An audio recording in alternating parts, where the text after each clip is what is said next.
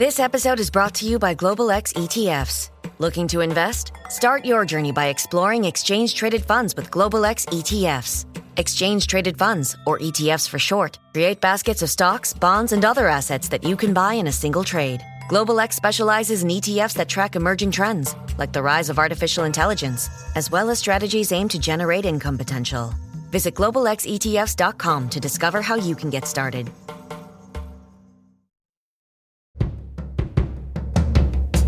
There's a battle playing out over a valuable collection of music, a feud between pop star Taylor Swift and her former record label that has spilled into the public sphere. It's a fight that's ensnared celebrities, fans, an awards show, and even one of the biggest private equity firms in the country. And it all centers on who gets to own an artist's work. Today on the show, the fight between Taylor Swift and her former record label. Welcome to The Journal, our show about money, business, and power. I'm Ryan Knutson. And I'm Kate Linebaugh. It's Tuesday, November 19th.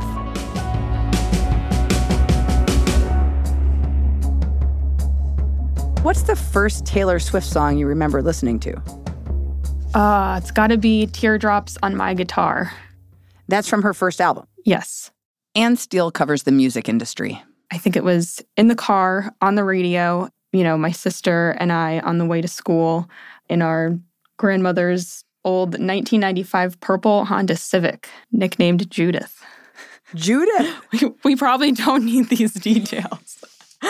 So tell me about Teardrops on My Guitar. Teardrops on My Guitar is one of the first big singles off of her very first album, Taylor Swift. It's very singer-songwritery. It's very country.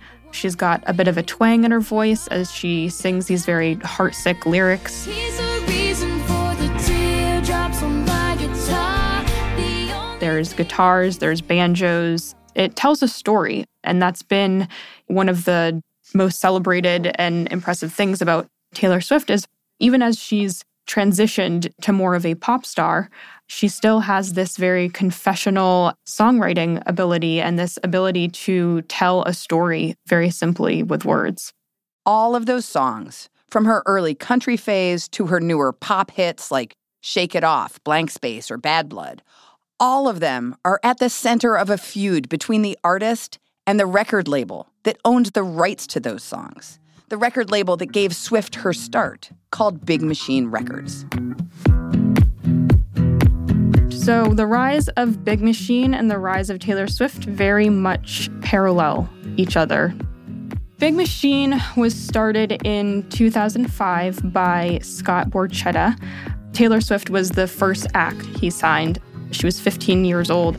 She had moved out to Nashville with her family to pursue a career in the music industry. Taylor Swift is Big Machine. Big Machine is Taylor Swift. Swift was with Big Machine for 13 years. Along the way, the label signed other hitmakers too, other country stars like Florida Georgia Line, Thomas Rhett, Brett Young, and more. But Taylor Swift was the label's most successful artist. Then, in 2018, she faced a choice. Her deal with Big Machine was for 6 albums, and to my knowledge, how that sort of works out is a year after the final album is released is sort of when she becomes a free agent, able to shop herself out to other record labels, shop herself back to Big Machine, and, sort of decide what's important to her at this point in her career. And obviously, this is not something Taylor or anyone in the industry took lightly. We know that she had discussions with Big Machine about re-signing there. She ultimately decided to sign with Universal Music Group, specifically Republic Records. Was that big news at the time that her and Big Machine were breaking up? It was big news, but it was not necessarily seen as bitter news. But this becomes dramatic in June. Scooter Braun's Ithaca Holdings makes a $300 million deal for Big Machine Records. Who is Scooter Braun? Scooter Braun is this celebrity manager. His clients have included Kanye West, Justin Bieber, Ariana Grande, a lot of hitmakers. Scooter Braun comes in with backing from the Carlyle Group, one of the biggest private equity firms in the United States, to sort of get this deal done. Is it unusual to have a private equity firm backing the purchase of a record label? No. Since we've seen all this growth from streaming in the past 4 years, we've seen all sorts of financial institutions get involved buying publishing catalogs and exploiting those rights and that type of thing. We are seeing private equity and other financial entities take interest in the music industry. Anne was the first to break the news of the deal.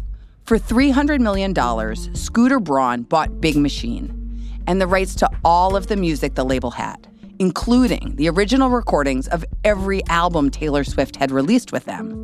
Her self-titled album, Taylor Swift, Fearless, Speak Now, Red, 1989, and Reputation. This was big. This was big not only for the valuation, but also, it's buzzy when the biggest pop star's catalog is up for sale and gets purchased.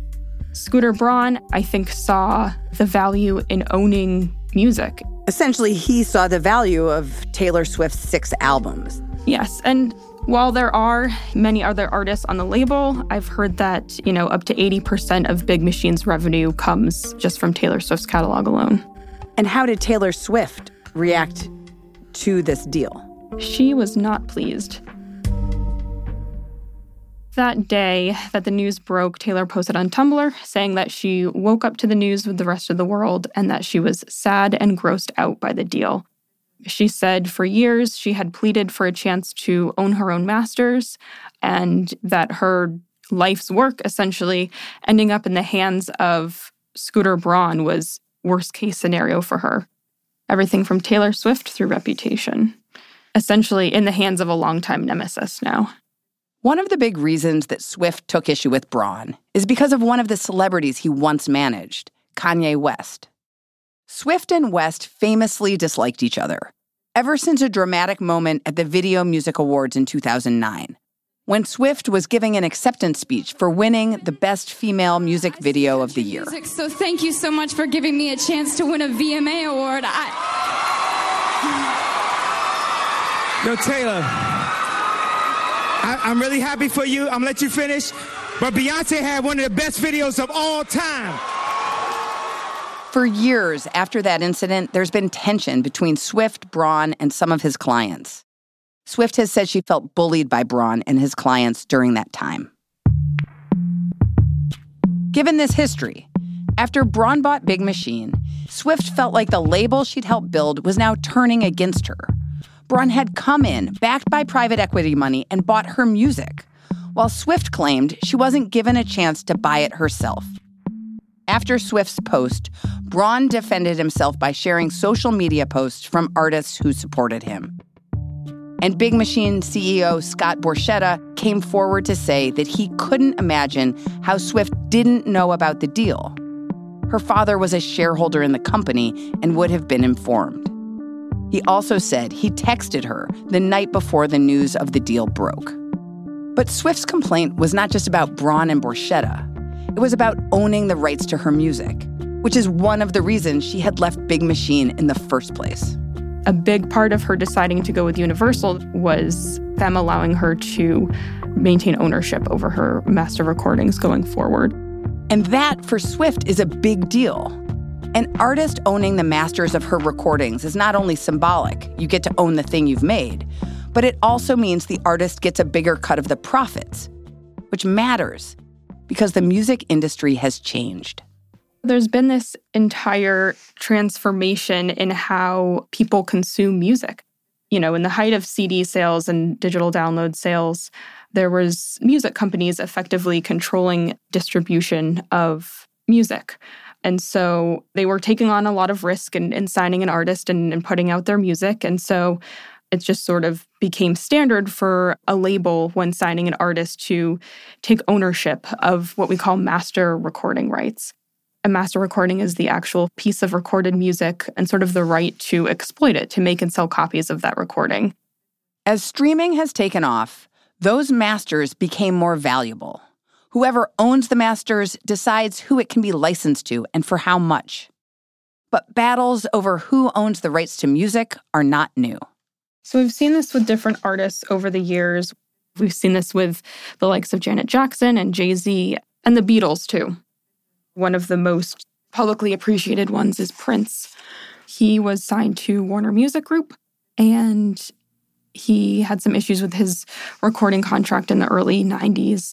In an effort to get out of that contract, in this odd attempt to make the case that he was no longer the same person who had signed the original deal and thus was no longer bound by its terms. He wrote slave on his cheek, changed his name to an unpronounceable symbol, and insisted on being called the artist formerly known as Prince. Prince's argument didn't work, but eventually, in 2014, Prince was able to earn ownership of his masters in exchange for making new albums, which is actually a similar arrangement to what Swift said Big Machine had offered her back when she was negotiating what terms she'd sign on to in her second contract. Earn the masters to an old album for every new album she made. Big Machine disputes that and later released what it says was its last offer to Swift to re-sign, which would have given her all of her masters. The initial dispute eventually died down. Swift released her first album without Big Machine in August, and that album, Lover, was a hit. It sold 450,000 copies in its first day and landed her on the cover of Rolling Stone. It seemed the drama had blown over, but it hadn't. That's after the break. This episode is brought to you by Indeed. We're driven by the search for better. But when it comes to hiring, the best way to search for a candidate isn't to search at all. Don't search, match with Indeed. Use Indeed for scheduling, screening, and messaging so you can connect with candidates faster. Listeners of this show will get a $75 sponsored job credit to get your jobs more visibility at Indeed.com/journal. Terms and conditions apply. This episode is brought to you by Workday. Get the whole band together with Workday and pair finance and HR on one platform for an epic performance. With Workday AI at the core, you'll make confident decisions faster than ever, and you'll drive flawless business and finance operations with an agile platform that constantly evolves to future-proof your organization. Be a finance and HR rockstar with Workday. Visit Workday.com to learn more. Welcome back. The fight between Taylor Swift and her record label Big Machine flared up again last week ahead of an award show on Sunday. So at the American Music Awards, she is getting a big award, Artist of the Decade Award, and she has been planning to perform her hits throughout the decade on the show.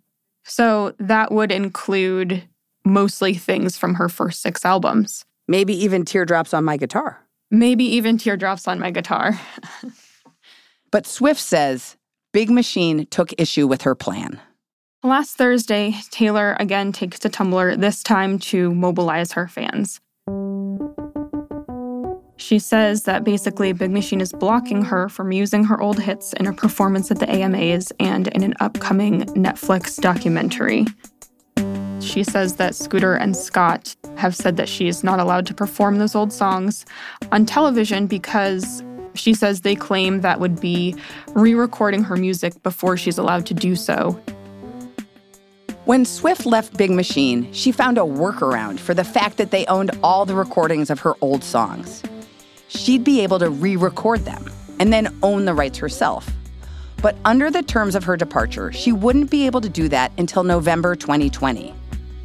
And she claims that Big Machine says that her AMA performance would violate those terms. So Swift took it to her biggest supporters, the Swifties. She writes it on Tumblr, shares it across her social media. It appears to be the first time that she's actually actively asking her fans to do something about it, saying, let them know how you feel about this. And how did they respond? Taylor Swift's Thursday evening post, I would say, definitely sparked immediate reaction from fans. You know, we saw fans sort of pleading with Scott and Scooter, asking them to allow her to play her old music. The hashtags I Stand With Taylor and Free Taylor were among the top trending at the time. And hundreds, I think, were tweeting iterations of Alexa, Play the Man by Taylor Swift. That's an allusion to her song off of her new album called The Man. And it's probably the most, explicitly feminist song. She, is sort of singing about the double standard society has for male and female artists in particular. Yeah, it's a much more defiant tone. It has this heavy bass line to go with these kind of stern lyrics that she has. And then all of a sudden, the drum line comes in and it hits hard and is a real deviation from that country sound that she had at the beginning of her career. I'm so sick of running as fast as I can. Wondering if I get there. Big Machine puts out a statement the next morning, saying they were shocked to see her statements. They said these statements were based on false information. They say, at no point did we say Taylor could not perform on the AMAs or block her Netflix special. And they also say we don't even have the right to keep her from performing live anywhere. So it's a little confusing. Yeah, it becomes confusing at this point. A spokeswoman for Taylor Swift said that Scott Borchetta had denied music requests related to the Music Awards show and the Netflix documentary. And this latest battle between Swift and Big Machine had gotten very heated. A source told the Journal that Braun and Big Machine employees have received threatening messages and have been doxxed, as in had their personal information like phone numbers and addresses posted online. And then yesterday, it looked like Big Machine changed its mind.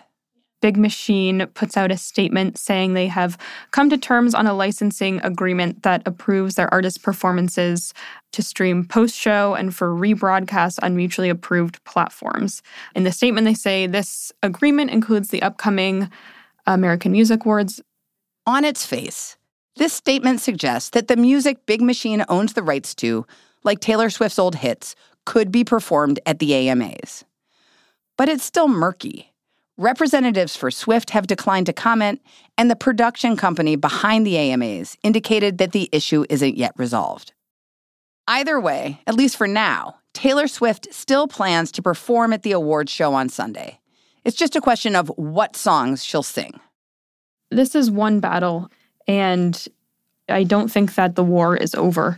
I think Taylor Swift is going to continue to fight for control over her music.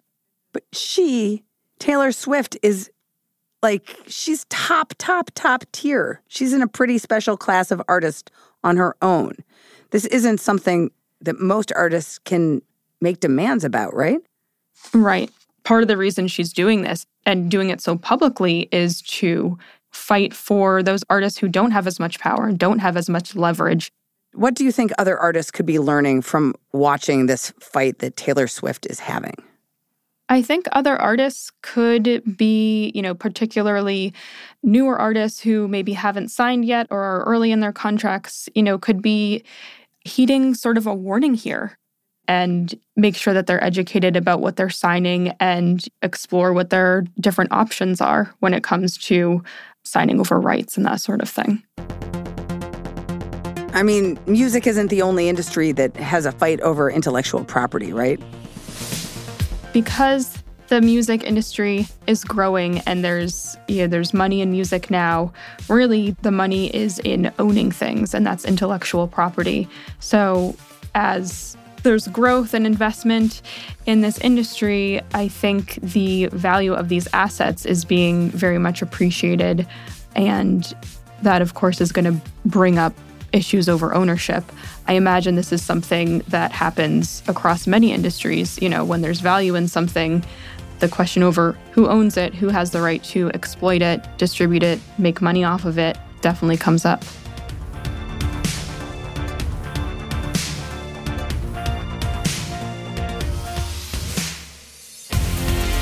That's all for today, Tuesday, November 19th. The Journal is a co-production of Gimlet and the Wall Street Journal. And a quick disclosure, Gimlet is owned by the streaming service Spotify.